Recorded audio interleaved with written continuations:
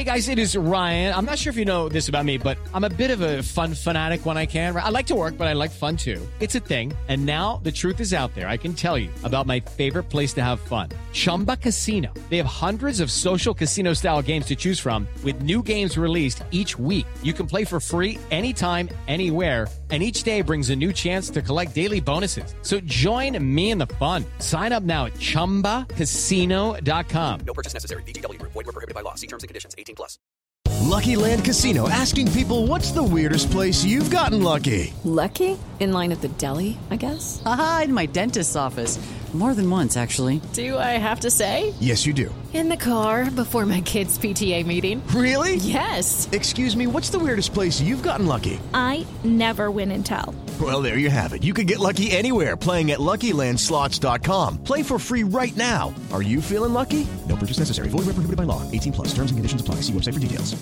Hello, it is Ryan, and I was on a flight the other day playing one of my favorite social spin slot games on ChumbaCasino.com. I looked over at the person sitting next to me, and you know what they were doing? They were also playing Chumba Casino. Coincidence? I think not. Everybody's loving having fun with it. Chumba Casino is home to hundreds of casino-style games that you can play for free anytime, anywhere, even at 30,000 feet. So sign up now at ChumbaCasino.com to claim your free welcome bonus. That's ChumbaCasino.com and live the Chumba life. No purchase necessary. VGW Group. Void where prohibited by law. See terms and conditions. 18+. You're listening to That Chelsea Podcast, episode 55, Cock a Hoop at 3 Point Lane. From this set piece, and they have done. Thiago Silva might be coming. Conte decides to have a go. It's deflected, and it's when he lucks in. It's 2-0 Chelsea. And that's Rudiger, and they've got three. And it's Tony Rudiger who runs to the Chelsea fans in that far corner. Welcome back to That Chelsea Podcast. I'm joined, as always, by Jack Davies. Jack, how are we doing, sir? Yeah, all good, mate. Had a last big weekend of running before the marathon, so I got a couple of big runs in, and then it's always going to be a class weekend when you beat Spurs away, so great end to the weekend. Yeah, no, it certainly was a top day out on Sunday. And joining us again on the pod, it seems that we just get him on for London aways so far this season, but it is Nishal Schwagpatel. Nishal, how are we doing? I'm very well, thank you. Good to be back on after Arsenal. Shame I wasn't at a game like Arsenal, but you cannot complain, like I said, after the perfect derby result. So great to be back on, and a lot to discuss and a lot to go through on what is a very, very good result for us. Yeah, no, exactly. And we will get onto that in a minute. But as always with guests, I get them to give themselves a plug. So Nishal, tell people where you're at on Twitter, where they can find you, and where obviously they can find all your work.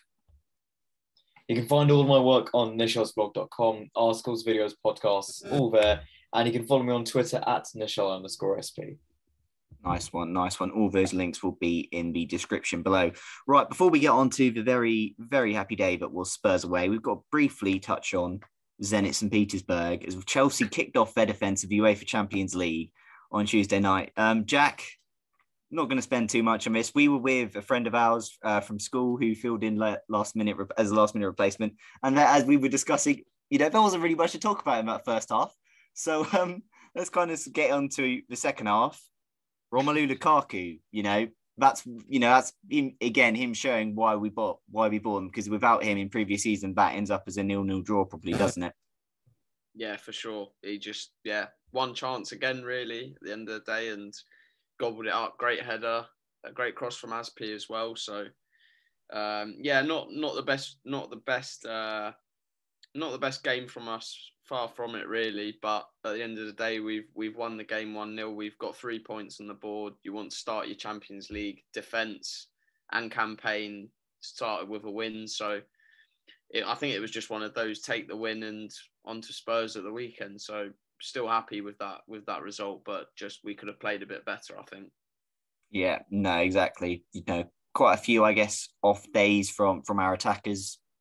Mount had an off day. Ziyech was pretty frustrating given an opportunity, but again, Kovacic was pretty sublime. The defence didn't really have to do anything. I guess, it was quite nice in the show, obviously a full Stamford Bridge, and we were able to give, Jorginho, Edouard Mendy and Thomas Tuchel their props for obviously winning the UEFA awards. So that was nice, wasn't it? That was a highlight of the first hour, wasn't it? Seeing those awards given out and having that cheer and having that celebration of the 4 players. Like you said, that first half was just horrible. And it's interesting you say that would have finished 0-0 otherwise. We would have lost it otherwise. Let's be really honest. Look at Valencia in Frank's first Champions League game. We didn't play well. We didn't get any goals. And Valencia nicked it instead. That's what would have happened. Then it would have gone up the other end. Djuba would have scored the winner. And we'd be sat here talking about how we lost to Russian champions. But Lukaku's the difference maker. And with a player like him, he had a frustrating first half, but purely because the Zenit St. Petersburg defenders defended really well against him. They did what most defenses need to do, and they just crowded him out. Both centre-backs went into him, gave him no space to breathe, no time to think. And all I said was, he needs the service. That's all he needs. And if Mount having an off day, Ziyech having an off day, fell to Azpilicueta to get one good cross in, and it wasn't even a clear-cut chance for Lukaku. It was an open, contested header. But when you've got a striker that dominating in the air, get up, score a brilliant goal, get the winner, that's what you want to see. And what my main takeaway from that game is that we didn't play well, but we won. And that is the stuff of champions. Play teams where they can play badly, not have a good game, have an off day and a bad day at the office, but we still manage to win. And when you can get these 1-0 wins, whether it's at the start of the season or in the business end in May or even in December in winter, if you can get these results without playing well, that shows you have quality, you have the strength to be able to do that. So 3 points at the end of the day, and that wasn't even the biggest result of a week, which is even better for us. No, exactly. We move now on to the biggest result of the week. London Derby, Spurs at the new 3-point lane. It's now 3 trips for the league, 3 wins, 6 goals scored, none conceded. Lovely place to go to as well. Top day out. Briefly, met up with a legend that is David Branch. What a boy. That was fun. But honestly, just, that game, if ever you want to hear, use the phrase, a tale of two halves, that game really was it, Jack. That first half, honestly, I was just, there was nothing really to say. We weren't great. Spurs were probably the better side in that first half. You say, brief, we're going to start off on this because it was, a very, very off day for Mason Mount. And obviously we saw that when he was hooked at half time. Going on from that Zenit game, taking how he played in that game into this one, just wasn't quite clicking. He had a big chance to play it to Rom, who was in and just slightly placed the pass behind him. Could have maybe played Havertz in, then got the return ball to himself and scuffed the shot. It just wasn't really clicking. And at the end of the day, that substitution at half time has completely changed the balance of the game. I think in the first half, to be fair to Spurs, first 15, 20 minutes especially, they were decent. I don't think we expected them to come out the blocks like they did. I think we thought we'd have a lot more possession, but those front three were really kind of pinned to our 3 centre-backs. Looked like they were targeting Mr. Silva quite a bit, getting Son onto his shoulder, trying to isolate Thiago Silva and beat him with a bit of pace. But at the end of the day, they no match for Mr. Silva. He was different class in that first half. Even before he went and scored the goal in the second half, he was honestly absolutely brilliant, especially when we were really having to soak up a lot of pressure in those first 20 minutes or so, making vital blocks, heading balls out for corners that were going to be dangerous crosses across goal. His experience just shone through again. He really is honestly absolutely immense, and on a free transfer, we're not bad at acquiring some of those throughout the years, are we? So happy days for him. But I think the first half, one to forget for sure, but I'm sure we'll discuss it now. The second half was just breathless, to be honest. We completely battered them and fully deserved the 3 points and could have been way more than 3 goals, really. Yeah, Michelle, just, before we move on to the second half, we're talking about Mason Mount. That's sort of now a couple of slightly poor games in a row for him. Is this sort of now, I guess, the opportunity for Tuchel just to, we've sort of seen how Chelsea become very overly reliant on Mason. Is this a chance now to just maybe, take him out the firing line for a little bit, just, ease him up? Because he'd actually started the season fairly well when you think about it. Had a strong showing against Palace, strong showing against Arsenal, decent showing against Liverpool. And then the international break, just for whatever reason, just seems to have disrupted his rhythm. And I guess there is a slight, consolation, but it seems to have affected quite a few of the other England boys Rotherham as well. But is this perhaps an opportunity now for just take Mason, just maybe out the limelight just for a little bit, especially seeing as how good we looked in the second half without him on the pitch? He needs to be, simple as that. It's a shame that he's not been playing well. We had a good few first games of the season, like you said. And then since the international break where he played a lot with England, coming straight back into Chelsea, he struggled. And, maybe it's a trend of England players where, it's been a really long and draining summer, getting to the final, going through that heartbreak and going straight back into the season. But at the end of the day, we can't be making excuses for Mason Mount. He's not been good enough in recent weeks. We'll all say that honestly. But the joy of Chelsea is that we have enough depth in attack, especially to be able to rotate and be able to rest Mason. Maybe it is the time to give him a few games out. We've got a game with a lots of rotation available against Villa. On Wednesday, we've got a big game against City on Saturday. And we have enough players. We can bring Ziyech on. We can maybe, if Pulisic's ready, bring him back in, get him back to full fitness.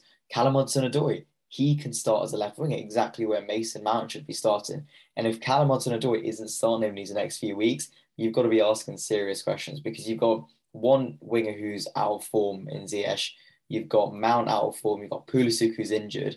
Hudson-Odoi's got to be starting. He's got to be involved. Same can be said for Timo Werner. When we touched on that in the second half, he was a really positive influence coming into that after a break and really helping boost our attack and give us more chances. But Mason needs a rest. Most times he's been fine playing 50 games a season. We know that. But when a player is not in form and you have other players to play in that position, it would be daft not to switch it up. So Villa will be a good indication of seeing who do we bring in. And then, of course, City. Does he start against them? I don't know. I feel like he does need a few games out of a limelight, out of a firing line. And we have enough options and we have enough choices to be able to switch it up and try something different, because right now, that's what we need.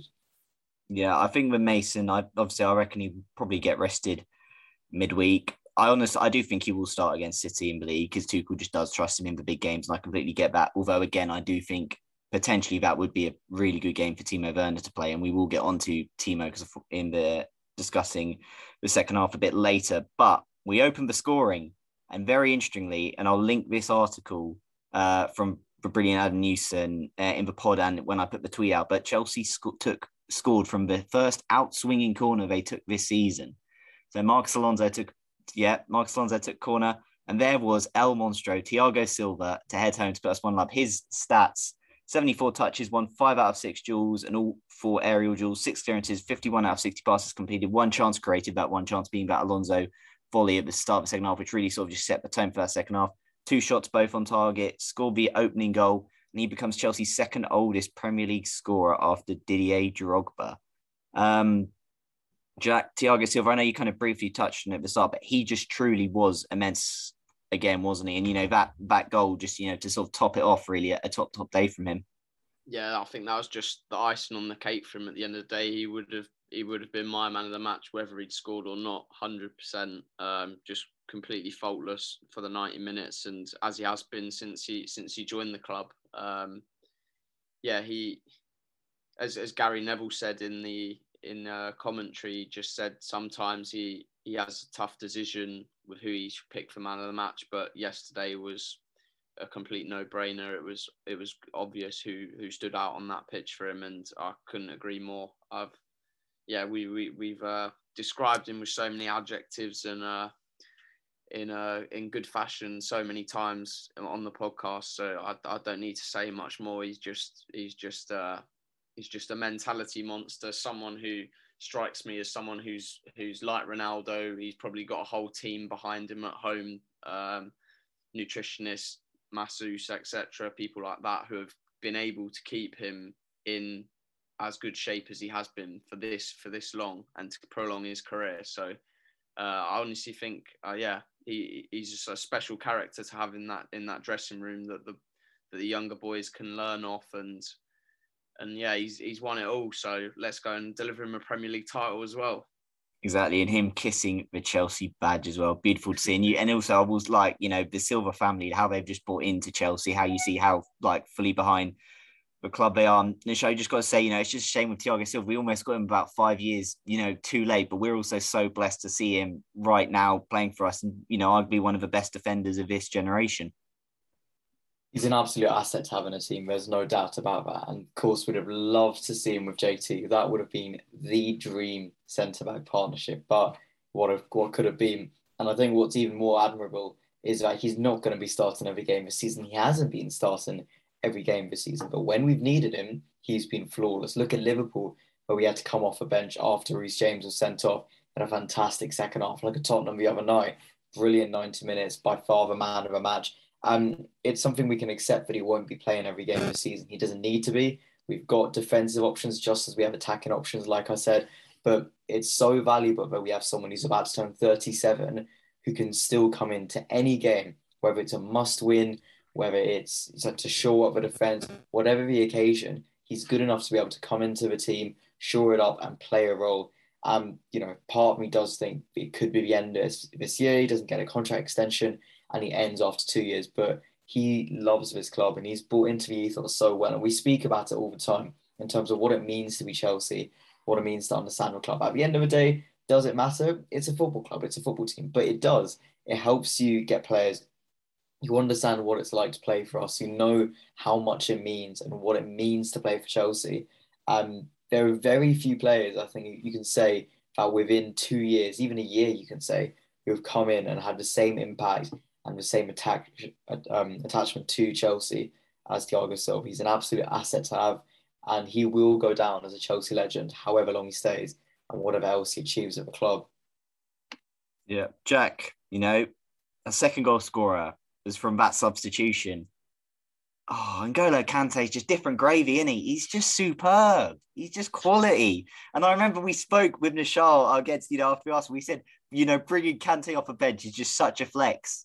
But again, he comes on second half and that midfield was just shored up immediately. We got, that first half, we allowed Spurs to have control. But that second half, we had complete control of that game. We were able to sustain attack after attack after attack. And he comes down to N'Golo Kante and that extra body in there and he was just everywhere. It literally is, because that's exactly what I was just about to say. It's because the bloke is everywhere. He's pressing balls in Spurs' half that you just think, what's even the point of him running towards the ball? And he somehow makes a challenge and it goes out for a throw and whatever. And that still allows the defence to get up the pitch. It's just small things like that. The energy he possesses is second to none. Like me doing my marathon training, seeing him flipping everywhere, running here and there. The stamina he's got is just unbelievable, and he really is just a special player. I don't think we will see many players in world football like this man ever again. And honestly, when he decides to go and decides to leave and retire from football, it will be a really, really sad day, because what is there to not love about N'Golo Kante? Just look at him when he scores yesterday. I know it's a lucky deflection, but you don't shoot, you don't score, you don't buy a ticket to the lottery, you don't win, do you? So, and you just see him, he doesn't know what to do when he scores. He just stands there, just smiles, and he's just a brilliant guy, and top professional, and ultimately helped change the game and put it in our favour, and took complete control of that midfield, and we can't really say much more than that. We just absolutely dismantled them in that second half. Yeah, and the man who actually set him up and got the assist, albeit, again, how much credit and how much value do you place on that assist when the shot is deflected? But I actually want to give him more credit for the fact that he actually stole the ball off. Spurs were in possession. He actually stole the ball off the Spurs player and gave it back. And that was Mateo Kovacic. Mateo Kovacic made more successful tackles, 6, than any other player on the pitch during the game. And, however much value you put on assist, that is his third assist of the season to go with his one goal. And, we thought he was going to score his second in 2 weeks near the end there. But the show, Mateo Kovacic, I mean, it's early days, but surely he is the front runner so far for Chelsea's player of the season. So far, he's my player of the season. There is no doubt about that. And what I admire about Mateo Kovacic is since he came in under Sarri, he has just got better and better and better. Of course, there have been games where we've questioned his role at the club, what he can offer, what he can do. But credit to him, he has been absolutely outstanding this season. I think I can remember 2 games I've given him man of a match. I gave him man of a match against Villa, I'm pretty sure I gave him man of a match against potentially Liverpool, but he has been superb every single game he's played, and getting assists as well, getting goals and assists for someone who's not typically a creative midfielder in terms of numbers. But that goal against Villa, that pass for Lukaku, and of course the other day, however much of a role you want to put or weight on that assist, he was crucial, and he was one of our best players on the pitch. You look at the midfield depth we have and the midfield competition, but Kovacic is undroppable right now. There's no doubt about that. He's been superb, a real joy to watch, and there's more to come for him. He's coming to a stage in his career where he's arguably getting into his prime. He's starting to really hit his stride, but most importantly, he knows his role at the club. He knows what he needs to be doing in midfield, driving forward, getting assists, and complementing Conte, Jorginho, whether it be defensive or whether he's with Saul, which we saw against Villa in the first half. And there's just so much more to come from Kovacic. And absolutely, he would be my shout for player of the season so far. But it's a long season ahead. Of course, we won't be deciding that anytime soon. But if we had to decide it tomorrow, Kovacic would be my shout, no doubt about it. Yeah, exactly. No opposition player on the pitch dribbled past him. So, again, we have been, slightly, concerned sometimes about his defensive work rate as well. But again, just put in a complete monster shift yesterday. And for whatever the number 8 shirt just seems to have sort of almost brought out a new Mateo Kovacic. And this is where I'm going to sort of bring in Timo Werner. Timo Werner created the third goal. He obviously, before that, had countless chances to score a goal. The finishing is still a bit suspect. But Jack, for the first time, we got to see Timo Werner sort of playing off Romelu Lukaku. And yes, obviously we were 2-0 up and it was the ideal situation with Spurs leaving loads of space. But he actually had a really, really positive contribution off the bench, didn't he? Yeah, big time. And it looked like a relationship between Lukaku and Werner could be developing now. I know it's chances late on, etc. But when you're playing good teams like Man City, etc., and you want to play on the counter attack, having those two could be a brilliant option. He still needs to get his boots on the right feet. I think some of the touches he had when he could have taken a touch to drag it into his path like Ronaldo did against Newcastle the other week, and he's got a strike there on his left foot. So it's just still not quite clicking in that respect. But like last year, at the end of the day, you've got to admire the kid's hustle. And it was honestly a brilliant cutback, seeing Rudy peel off to the penalty spot and brilliant cutback from him and a top finish as well. So yeah, Timo just needs to take those chances. Yesterday, he showed that showed a good showing, I think, and I think he'll get game time midweek. And honestly, I wouldn't be surprised if he plays against City as well. So we'll just have to see. But he needs to just keep it going, keep building the confidence. We've seen him in the international break getting a few goals and a few assists. So just needs to keep building himself up. Yeah, and as you mentioned, that third goal scorer, Antonio Rudiger. That's now the 5th goal scored by a Chelsea defender this season, which is as many as Spurs and Arsenal whole teams have scored between them. So that kind of just shows, the goals this Chelsea team have. But Nishal, Antonio Rudiger, again, he's just picking up where he left off last season. He's had, a really strong start to the season. And he just, tops off another good display with a really nice finish. A really tidy finish. One we didn't expect to see. And when we see him hitting long shots into the shed up at every single week, you wouldn't expect him to bury a shot like that and so clinically. And it's a brilliant goal and a brilliant defensive performance as well. Same as Thiago Silva.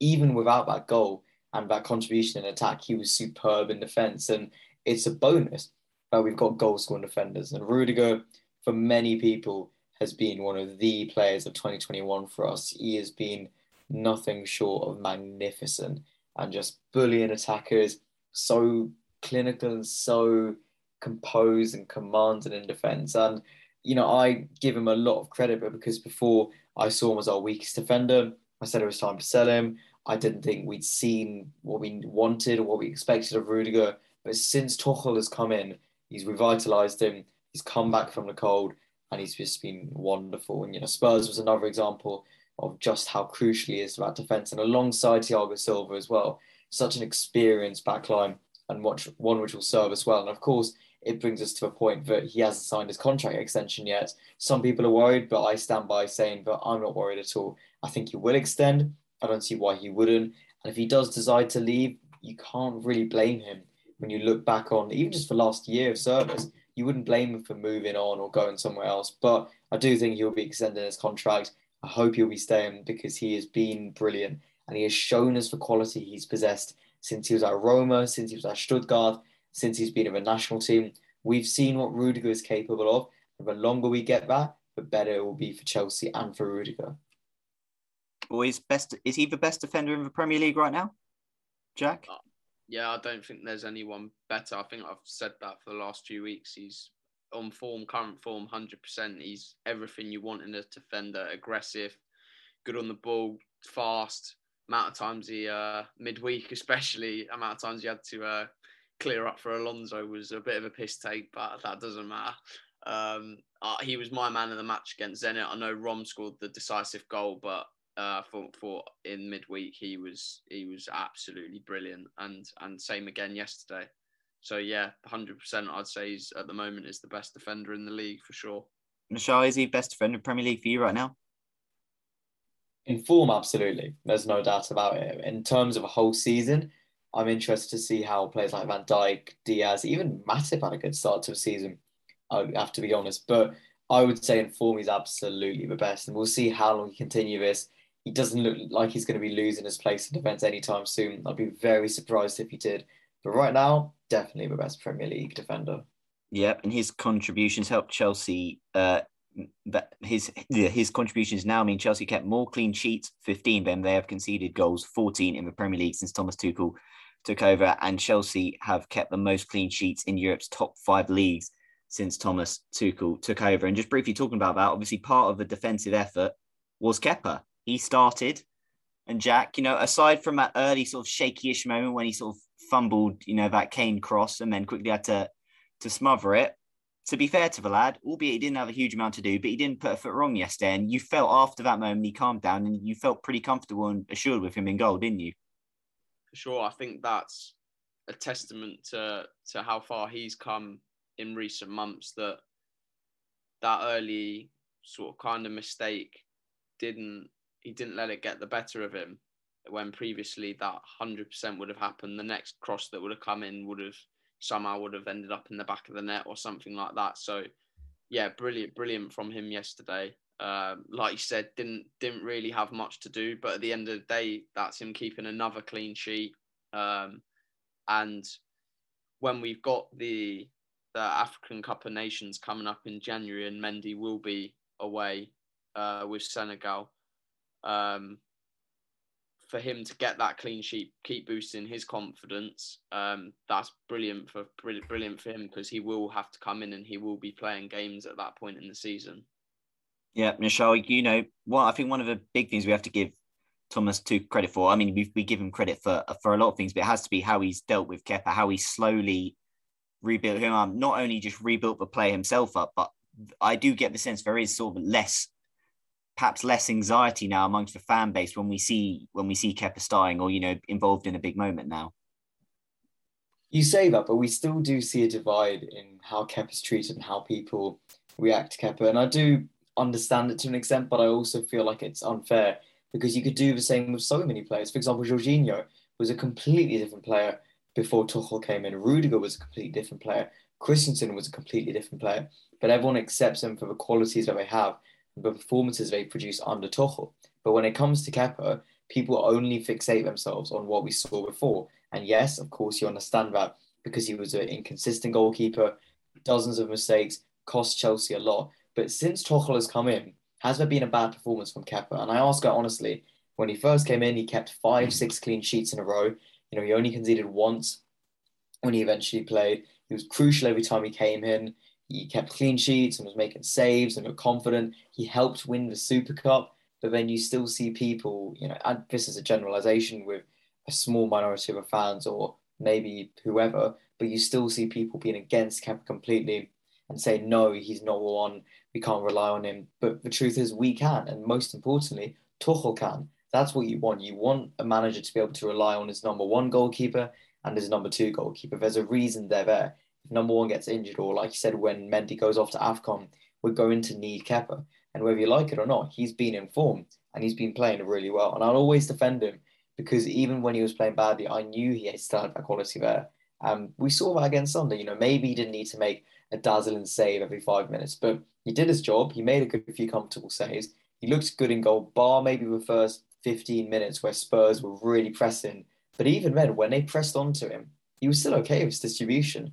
He didn't lose the ball. He didn't make those same mistakes that you would have seen a year ago against Liverpool and against Mane. So Kepa deserves a lot of credit and also a lot of apologies from a section of a fan base. And I know it's a big claim to be saying and a big thing to be saying, but honestly, Kepa has earned the respect of a whole fan base, and rightly so.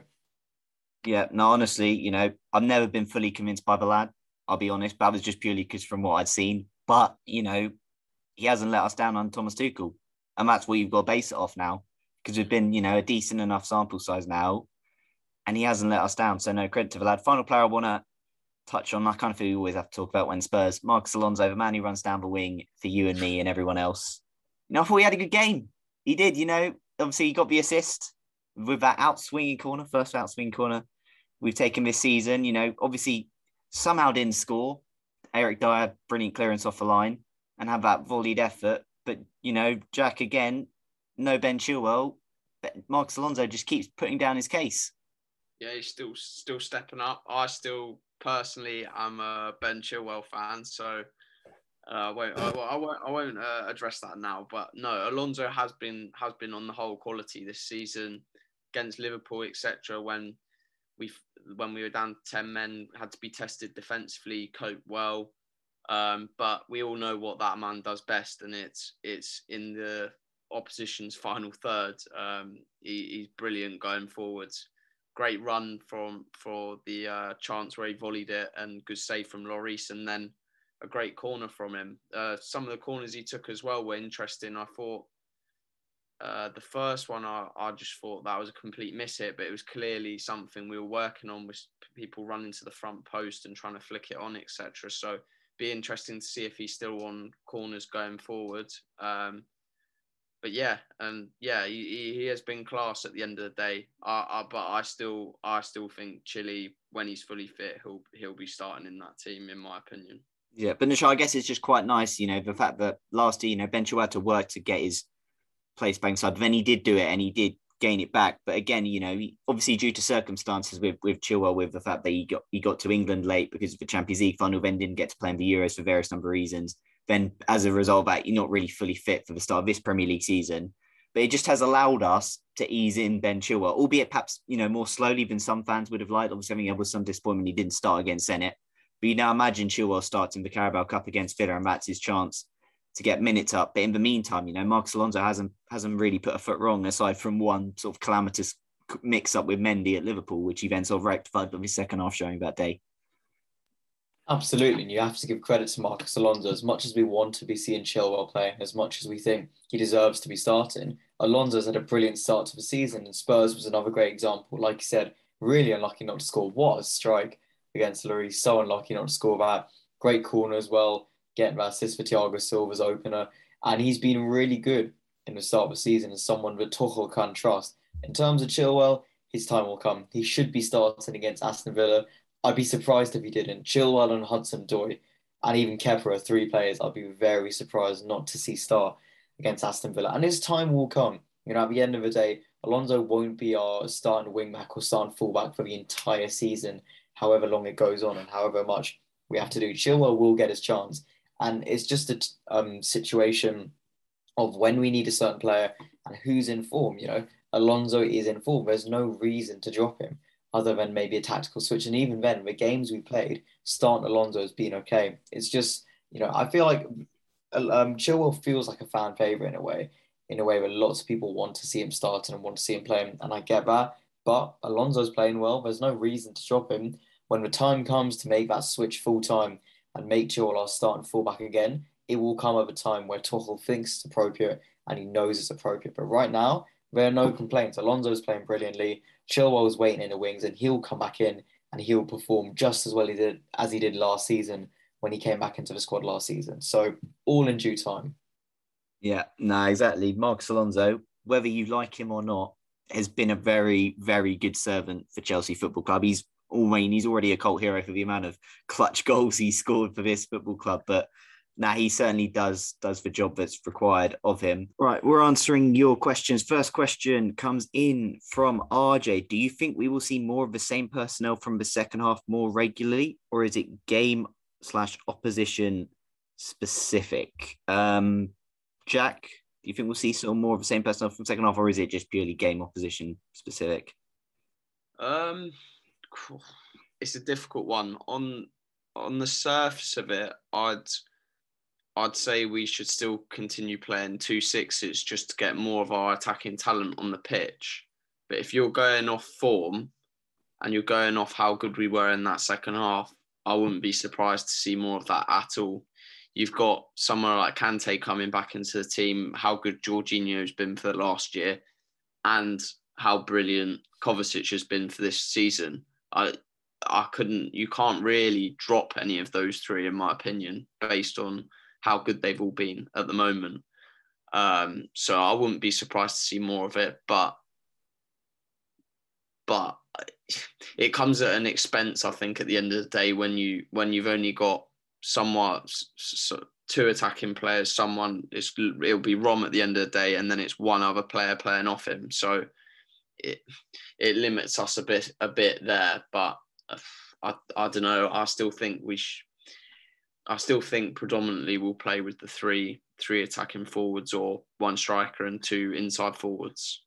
Yeah, no, I'm with you on that. I think it just suited, we was playing with Spurs. I think I actually felt that they probably had more numbers in midfield than us in that first half, and Kante was able to help us. I think also has helped that Kovacic is actually, his attacking input has actually been so great this year that it's almost sort of making up for one of those attackers with the numbers he is putting forward. Next question comes in from Tom Coley, and I'll give this one to you, Nishal. What is our weakness, and is this the best Chelsea team you've ever watched? Tom's going big here because it's 5 games in, Tom. We ain't won the league yet. But would you say, the weakness in this team, other than our still profligacy in front of goal? And is this one of the best Chelsea teams you've ever watched? Weaknesses. That's a really, really tough one, because I think if I usually compare it to what we've seen before, and we rewind a year, and our weakness was that we couldn't defend. And now we defend so well. We've conceded once all season in the league, and that was a penalty. We've conceded twice all season, in fact. And it's tough to pick out any weaknesses in defence. And I don't know. I would actually say a midfield balance is our weakness sometimes. And that's striking the right midfield balance in different games. So it's not to say our midfielders are weak. Far from the opposite. We've got world-class midfielders wherever you look. But if we get the balance wrong, or if exploited, we are vulnerable. Look at Villa, for example, where we had Saul and Kovacic, who, in my opinion, will be a really potent midfield partnership down the line. But in that regard, where Saul was new to English football, still settling in, and we didn't have a holding six who was there covering the defence, there was so much space for Villa to exploit. And when Jorginho came back on, we were fine. Same with Conte coming on, showing the midfield the other day. Sometimes we looked a bit shaky, or Spurs were finding their way through, but then we shored up. So I would say getting the right balance in midfield and choosing the right personnel for each opposition is the key. Is this the best Chelsea team I've ever seen? Not yet. Let's wait a few more months. The best one I've seen, in my opinion, would be Conte first season. That was just unbelievable football. But I will say, like for like, this team strikes me as having more and being better. When you look at each players, comparing them and the system we're playing and the football we're playing, maybe Tuchel just edges it, but we're only 2 months into the new season. We've got a lot of time. It has the potential to be one of the most fun teams I've seen, and I would love it to be, but let's wait and see. Yeah, Tom, in sort of response to that, weaknesses, honestly, it's just profligacy in front of goal, because yesterday we could have scored 5 or 6. I mean, Werner himself could have bagged 2. I think that's still the frustrating thing, that this team still, we've had 3-0 wins to start this season, so you can't really complain too much, but it does still feel that at times we've sort of left some goals out there. So I think that is a potential weakness. And in terms of best Chelsea teams you've watched, it's tough. Look, 16-17, I think this team is a lot better defensively than the team in 16-17 was, for sure. I think, I say this team is almost machine-like in just how it operates. There's just a ruthlessness, in some ways, about, I know I've just talked about profligacy, but the fact is that this Chelsea team can weather a storm like they did in the first half, and Tottenham played well, and we've won that game 3-0. That is ruthless. That is machine-like from a top team. So, is it one of the best teams you ever watched? It's tough because, I mean, look back to Jose's first Chelsea side that he built and how just brilliant that was defensively, how good it was in attack. So, I don't want to get, carried away, but it certainly does have the potential to be. These next two questions are linked, so I will include them together, and it's in regards to next Premier League match. Jam, Spurs have been cooked today, but can we cook Man City too? And Dan, will we destroy Man City? So some very confident people. Obviously, this is after Man City have also just drawn to Southampton. Will we beat Pep for the fourth time in a row? I mean, I'm not going to say can we cook or destroy Man City, because I think that's being just a bit getting carried away, just ever so slightly, boys. But Jack, are we confident we'll beat Man City next week? I'm confident we can beat Man City. Yeah, 100%. Everything I've seen this season, everything I've seen this season has just been top quality, and has shown me we are capable of going the full distance. I know you were saying earlier, Nick, not getting too excited too early, but the signs are there. That's how good we have been, and you can't blame the fans for getting excited about it. So when we've been defending so well, just need to improve on the attack, as you mentioned. But we for sure have got a good chance of going and beating City, and I'm buzzing for that game next weekend. Yeah, and if we beat City, that'll be 16 points from the first 6 games, and we'll have played all sort of the big boys except Man United. This question sort of just mentions, links into what Jack was just saying, comes in from Connacht. Thoughts on whether you think we can mount a proper title challenge this season based on that second half performance? Did it look like a statement win? Nishar, I'll give that one to you. Of course we can. It's the same thing I was saying for Zenit, but we didn't play well, but we still won. We didn't play well in that first half against Villa, in my opinion. We didn't play well in that first half against Spurs, but we still won those games. And that's what you want to see from teams who end up champions and end up dominating. They don't play 10 out of 10 every game, but they grind out those wins, whether it's a 1-0, whether it's a lucky goal, whatever the case is, they get the result. And that's what you want to see. And I've seen that from Chelsea. And one of the things I've been going back to in terms of what I've seen so far this season is that this is the best team I've seen since Conte's title winners. And if this is the best team I've seen since the last time we won the league, who's to say we can't do it again? And I do want to touch quickly on City, because I also think we can beat them. And I'm also confident because we've beaten them 3 out of 3.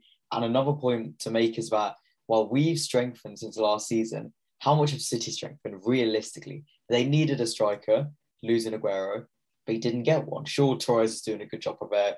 Gabriel Jesus is starting to come into his element a bit more, but they didn't necessarily fill that gap straight away by Son and Harry Kane, for example. We needed a striker. We got Romelu Lukaku. We needed a midfielder. We got Sal. We fixed those gaps. We had time with Tuchel, and arguably we've had the better summer and we are stronger from last season. So will be a tight battle, will be a really fascinating game, and one that I can't wait for. But who's to say we can't beat and get a really convincing win against City? Because we look at last season, they smacked us at the Bridge in January, under Frank, and that was when we were miles apart. Then we beat them in the FA Cup semi-final, we beat them at the Etihad, and of course we beat them in Porto. So I do feel confident about that, and we have strengthened a lot. And whether City have, we'll have to see how one of the types of favourites in us come up against the reigning champions. Yeah, look, Connor, in regards to that, we got asked a question, I think, after we drew Liverpool, asked, can we win the league? And I said, or will we win the league? And I said, ask me after these next two, which was Spurs, the next two, whatever, which was Spurs and City. We've beaten Spurs and we've dispatched them comfortably. And you're seeing signs of a title winning side, a side that was under the cosh, and in the space of 10 minutes in that second half, they've killed that game off and they've won that game. There are signs that this can be a title winning team. If we beat City, I think we will win the league. I'm going to put that out there now. If we beat City, we'll have got 16 points from 6, and I think we will win the Premier League, because I think we just look like a complete team. United have had a good start to the season, but I think like they're winning games and you've got to give credit to them, but I think they are getting quite lucky in some of those games. And I think Chelsea just look like more of a complete team. Liverpool have had a good start to the season, but aside from us, who have they really played? And they've not really had a statement performance yet. So honestly, yes, I do expect us, and I do think we can mount a proper title challenge. And if we beat City and we go 16 points from 6 games, I do think we will win the Premier League this season. Boys, think of us these past 2 games, as you both just mentioned. We've beaten Spurs 3-0 and we've beaten Villa 3-0. And yes, yesterday the second half was quality. But have we really been that good? I don't think we really have. We've got so many more gears to go through. So if we're beating teams this convincingly when we're not at our optimum performance, just think how many games down the line, further on in the season, how well we could be playing, how many goals we could be scoring. So, yeah, I fully agree with what you've both said. And I really do think it's going to be a special season. Yeah, there just is that sense. I know it's early days, but you do just get that sense that something special is building. Max, how integral was Kante in this game? Very, very integral. He's rather good at football, you know. He's just very, very good. Blue Dream, is Kante a god? Yes. He's class. This question interests me. Akash, thoughts on a 3-5-2 and the best 11 in it? Does Mace need a rest? We have touched on Mace earlier in the show and do think to do rest. And this was similar, comes in from George. Should we continue to play for 3-5-2 for the rest of the season? If so, who should be Lukaku's partner? So, Nishal, thoughts on the 3-5-2 and who is in the best 11 in that formation for you? I really want to play 3-5-2 and I like seeing a 3-5-2. I've had an article in the works for ages saying that we can be playing it and it's something to go into.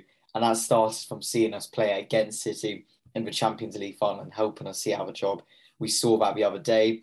You know, we had 3 top midfielders on against Spurs, controlling the midfield. And it's something I absolutely believe would work. And it would kind of remove the need for the inside forwards for you having Mount and Havertz. And it would also make them be more direct. I think something with Havertz is he played well and he had a good game. But if he was more attacking and if he was in a position which allowed him to be further forward and involved in attack more, obviously I know he says the 10, but if he was up front, for example, we could see much more out of him.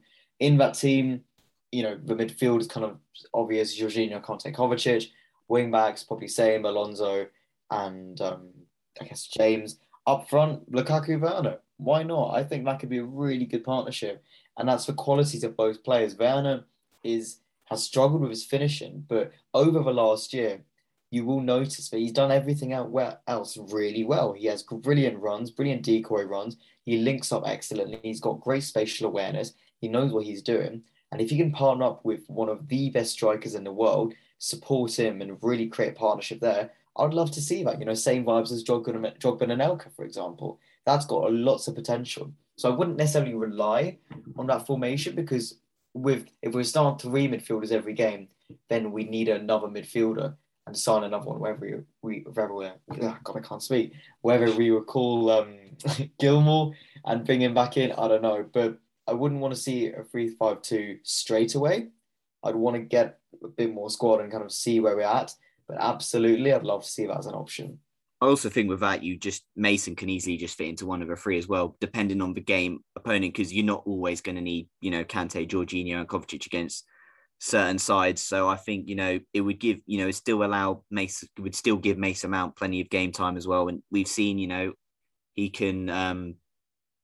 we sort of seen him at times in a midfield 3 before under Frank, albeit it was, you know, a 4-3-3 at times, but we've seen him playing midfield 3 before, so no, it can work. And I think 3-5-2 would be interesting to say Werner looked very good off Romelu Lukaku yesterday. And also, you know, Kai Havertz so far in sort of inside football, I don't think it's quite getting the best out of him so far. And again, him playing off Lukaku could be interesting. So 3-5-2 could be a way to go. But again, I think it is early days and we will do, you know, put it down to sort of opponent dependent at times. But next question comes in from good friend of ours, Tom Overend. Will Chelsea play a midfield 3 more consistently now, given how good the second half was? Jack, would you sort of be, you know, I know he might have had a similar question. Would you be tempted to, you know, see a midfield 3 more, or is it purely just, you know, for you game dependent? Because there are obviously times where we won't need that many in midfield.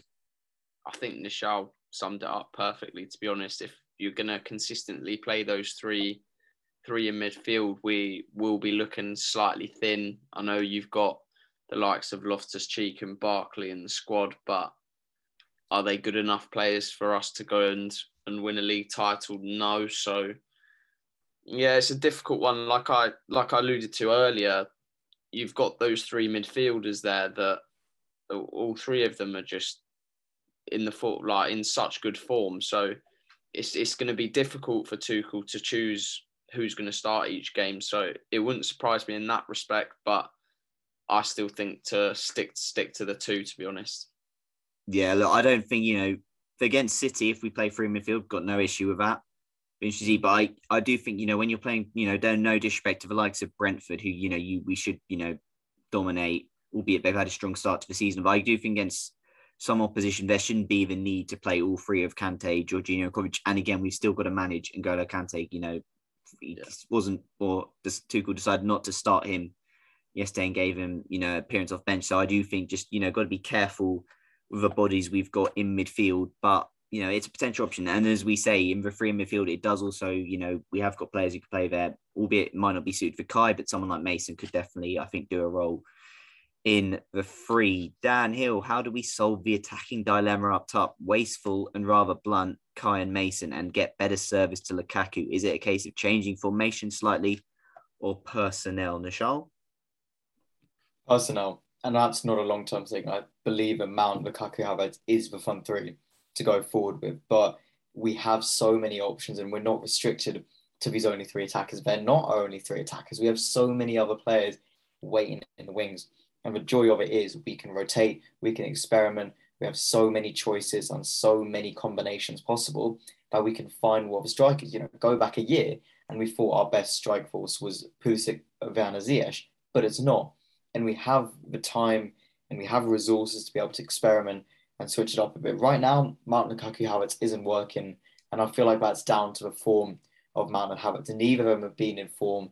Neither of them have really had a consistent, solid start to the season. And Havertz has had the odd great game or two, but has also faltered. Mount has shown his qualities that we know already, but has also struggled with that final ball time after time. And we have other players. Hudson-Odoi can come in. Werner can come in.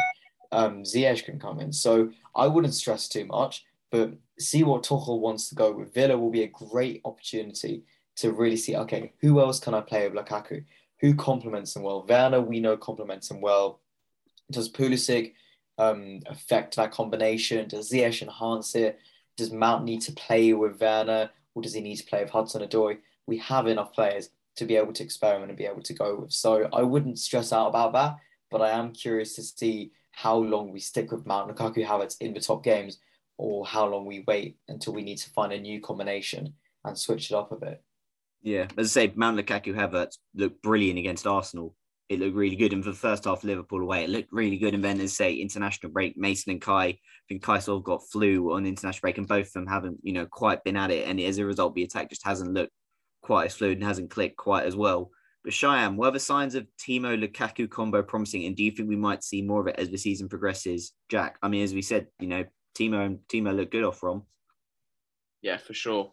We saw so many chances created with those two when Timo came on. So against the good teams where we're playing on the counter attack, I think it's a brilliant option. Brilliant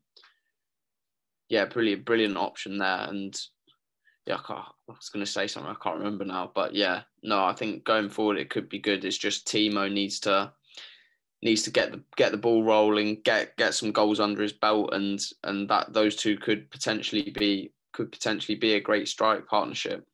Yeah, and just on that, and sort of linking back into Connart's question earlier about can we mount time challenge, Werner's cameo off the bench is kind of why I'm also feeling like we can win the league, because it's not just 11 players on pitch, it's the squad you have.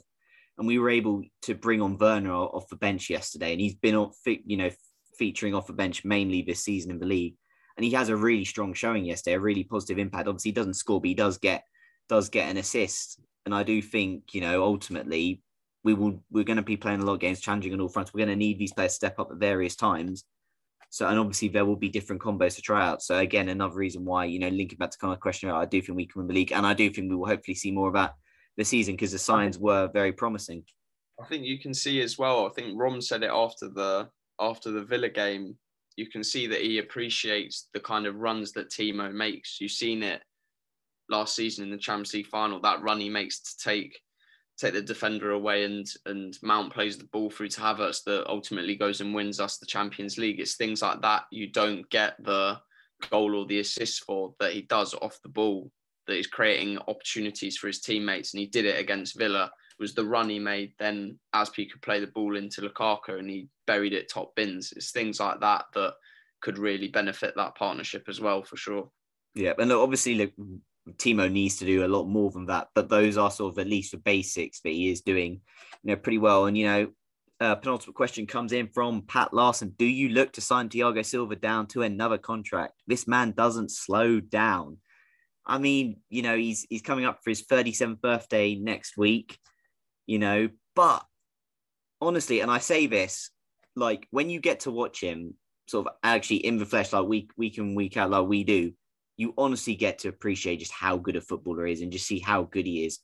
He's just so calm and collected on the ball. He's literally, you'd have forgotten Harry Kane was on the pitch yesterday. And obviously you can, Harry Kane and how much is he actually there is another topic, but he's just phenomenal. He's at the top of his game. He doesn't look like slowing down. So Nishal, would you look to tie Thiago Silva down to a new contract, or do you potentially say, actually, we don't need you to be starting week in, week out for us. Therefore, let's maybe let you go, end on hopefully a high, and maybe bring in a new promising centre-back? Because obviously we did lose a couple of really promising centre-backs this summer. I feel like we need to reassess that next summer. Do we go again for Koundé? Do we tie down the likes of Rudiger, Christensen? Does Chalobah go on loan to further his development, or does he come in and play an even more key role in the team? So there's a lot to decide on all different fronts, but I can absolutely see something like a JT role for Thiago Silva. And I've said the same for Azpilicueta, where he's still involved in the team, playing a secondary role on the sidelines, but he's still there as a leader, having a big impact. And we know what JT did in that season, helping us win the Premier League 4 years ago. And I can see Silva having the same impact later down the line. And most importantly, he loves the club. He'll want to be staying, he'll want to be contributing. But I also wouldn't hold it against him if he felt like he's finished his 2 years here, hopefully with another piece of silverware, and decides, I'm at the top of my game. I've done what I wanted to achieve in England and in the Premier League. I want to go back maybe to Brazil. And I wouldn't blame him for doing that. But on the other hand, it almost feels like it would be daft for him to end his time now, because he's still so good. And you talk about seeing him in the flesh. I remember the first time I saw him was at the start of the year against Burnley. Of course, it's dead silent in the stadium. And you could hear every single movement and tackle and clearance, and just appreciate that up close. You realise, wow, what a defender we have here. So that's something to reassess later down the line. Whether he wants to stay, whether we want to keep him, I'm not sure. I'd love for him to stay, but I feel like part of me has accepted that maybe this will be his second and final season. And honestly, I wouldn't mind that. I would understand that decision making, but we'll see. It's a long season. There's a lot of decisions to make, and we have to reassess where we stand and who we need come June, come July. Yeah, I think Paz says it's just one of those we'll just have to sort of reassess near the time, but we're just so lucky to have him play for this football club. It is really, Jan mentioned the amount of players we picked up on free agents who we've seen play at this football club. I mean, recently is like even someone like Samuel Eto'o, who albeit wasn't at his best, but to see someone like him play for us was pretty special. And, obviously previous free agents include people like Michael Ballack. So I know what a signing he's been, and, we'll just assess it. But, when you think of how he came in and he was key to our defence, how much he transformed it. And now we've got to the point where we don't need him all the time, but he's also just such a brilliant player to have around. So we will see how it goes. And the final question gets us a chance to discuss Thomas Tuchel. Joe, where would you currently put Thomas Tuchel on the list of Chelsea's greatest managers, and where do you think he ends up? This is a very, very difficult question. Jack, where do you currently put... 8 months. Yeah, I know he has only been here 8 months, but he's also achieved a lot in 8 months. And I do think winning a Champions League does rather quite a lot for your standing. Jack, where would you currently put Tuchel on the list of Chelsea's greatest managers, and where do you think he ends up? Yeah, it's a blockbuster of a question, isn't it? I think I remember when me, you. I've got a feeling we got asked this a while ago. Louis did like the managers like ages ago. And I'm pretty sure Louis put Di Matteo right up there just because he won the Champions League. So if you're going off that kind of that kind of decision making, then he's right up there. But when I know Jose went on to United, Spurs, etc. But when you look at Jose Mourinho's record, at the end of the day, he is still Chelsea's greatest ever manager, just by the amount of trophies he won for the sustained amount of time. But there are notable other coaches that we've had that have been absolutely exceptional. Like Nishal said, Antonio Conte, honestly, at a point where it was low times being a Chelsea fan, and he came in and took us from 10th to a Premier League title in his first season. That is one of the best seasons I've ever had supporting Chelsea, for sure.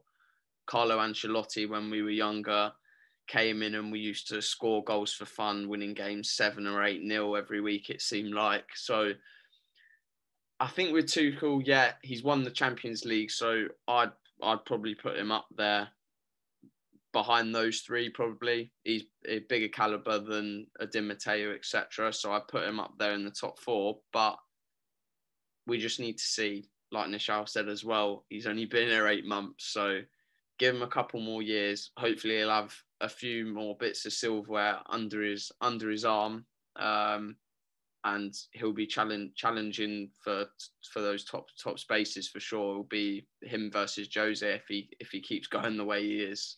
Yeah, Nishal, where do you rank Tuchel currently, and where do you think he'll end up? Firstly, this should be a whole episode because this is a really, really fun debate. Mourinho, absolutely number 1. I'd argue Ancelotti number 2. If we're talking about the modern era, at least, then you can throw in lights of Gullit, of Hoddle, of Conte. I would say definitely top 10 and maybe top 5. I feel like 5th to 7th is where he ranks for me right now. And you could take in loads of things, were they always good, or what trophies did they win, what impact did they have? But in 8 months, he has done an unbelievable job. So I would say 5th or 6th right now. And that's because I put people like Gullit, like Vialli, like Mourinho and Ancelotti ahead of him. I think that's what I'd go with. And then maybe he's moved ahead of Conte, but that's kind of harsh considering we saw the worst of Conte in the second season. And we've not seen the worst of Tuchel yet. That's the only thing that worries me. I don't think it's going to be too bad, but we saw the worst of Mourinho. We saw the worst of Ancelotti. We saw the worst of Conte. What could it be like for Tuchel? So we'll wait until then to make the decision, but I'd say right now, 5th, 6th or 7th for me. That's all right. Well, I actually remember we got asked this question. I think it was after we got to the FA Cup final and we were in the Champions League semi-finals, or it was after we got to the Champions League final. It was before the Champions League final. I got asked how good he was. And then I said, well, currently he's as good as Avram Grant because he's won nothing. Since then, he's won the Champions League. By the way, that wasn't meant to slander Thomas Tuchel, by the way. I was just being brutally honest, because he hadn't won anything. So at that point, he was as good as Avram Grant. But now he has won the Champions League. And honestly, he's won the Super Cup as well. If he wins the Club World Cup, then he's completed Europe. And he's done something no Chelsea manager has. So that's got to rank highly. I honestly think if he wins the Premier League, and he wins one Premier League, and he wins all the domestic cups, as well as completing the Club World Cup, then I think he can rival Jose for number 1. I think he can, because then he's won everything. He'll be the only manager in Chelsea history to have done that. He might not have won, as many leagues as Jose, but if he wins one and he wins the cups, then he's won exactly what Jose won, plus doing what he's done in Europe. So no, there is huge potential for Thomas Tuchel to go down as one of our greatest managers, but I'm also so wary of getting so excited because this is Chelsea. And managers, there is a shelf life of 18 months.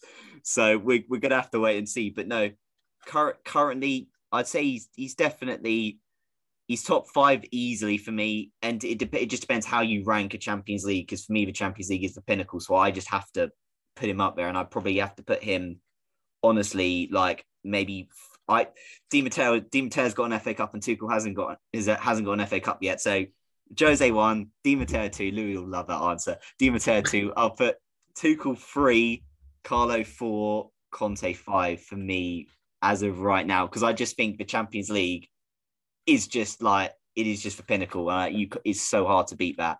So that is, currently he is 5th, but I do honestly think if things go to plan, he will be our greatest. Fingers crossed. But hey, at least he's better than Avram Grant. So happy days. Right, that wraps up for this week's episode of that Chelsea podcast. Been a very fun pod to record as usual. Before we go, I'll give Nishal to give himself one last plug. So Nishal, tell people where they can find you on Twitter and where they can find all your content. Well, thank you for having me back onto the podcast. Always a pleasure. And if you're a new listener, make sure you follow that Chelsea podcast on Twitter, on Apple, on Spotify, wherever you listen. Top quality Chelsea content from Chelsea fans. If you've enjoyed what you've heard from me today, you can find all my work on nishalsblog.com. Articles, videos, podcasts, a lot. And you can follow me on Twitter at Nishal_SP to keep up with everything I'm doing, as well as seeing what I've got to say about Chelsea and Switzerland. Yeah. As I say, Nishal's links will be in the description below. And as Nishal very kindly did for us there, we're on Apple Podcasts, we're on all usual podcast platform providers. If you enjoyed, leave us a rating and review. It goes a long way. Share with your mates. If you're on Twitter, any likes and retweets on the podcast, always very, very much appreciated. It helps us get out there. Say we're on Twitter at that Chelsea pod. And until the next episode, everybody, keep blue flag flying high. Sports Social Podcast Network. It's time for today's Lucky Land horoscope with Victoria Cash. Life's gotten mundane, so shake up the daily routine and be adventurous with a trip to Lucky Land. You know what they say, your chance to win starts with a spin. So go to LuckyLandSlots.com to play over 100 social casino-style games for free for your chance to redeem some serious prizes. Get lucky today at LuckyLandSlots.com. Available to players in the U.S., excluding Washington and Michigan. No purchase necessary. VGW Group. Void where prohibited by law. 18+. Terms and conditions apply.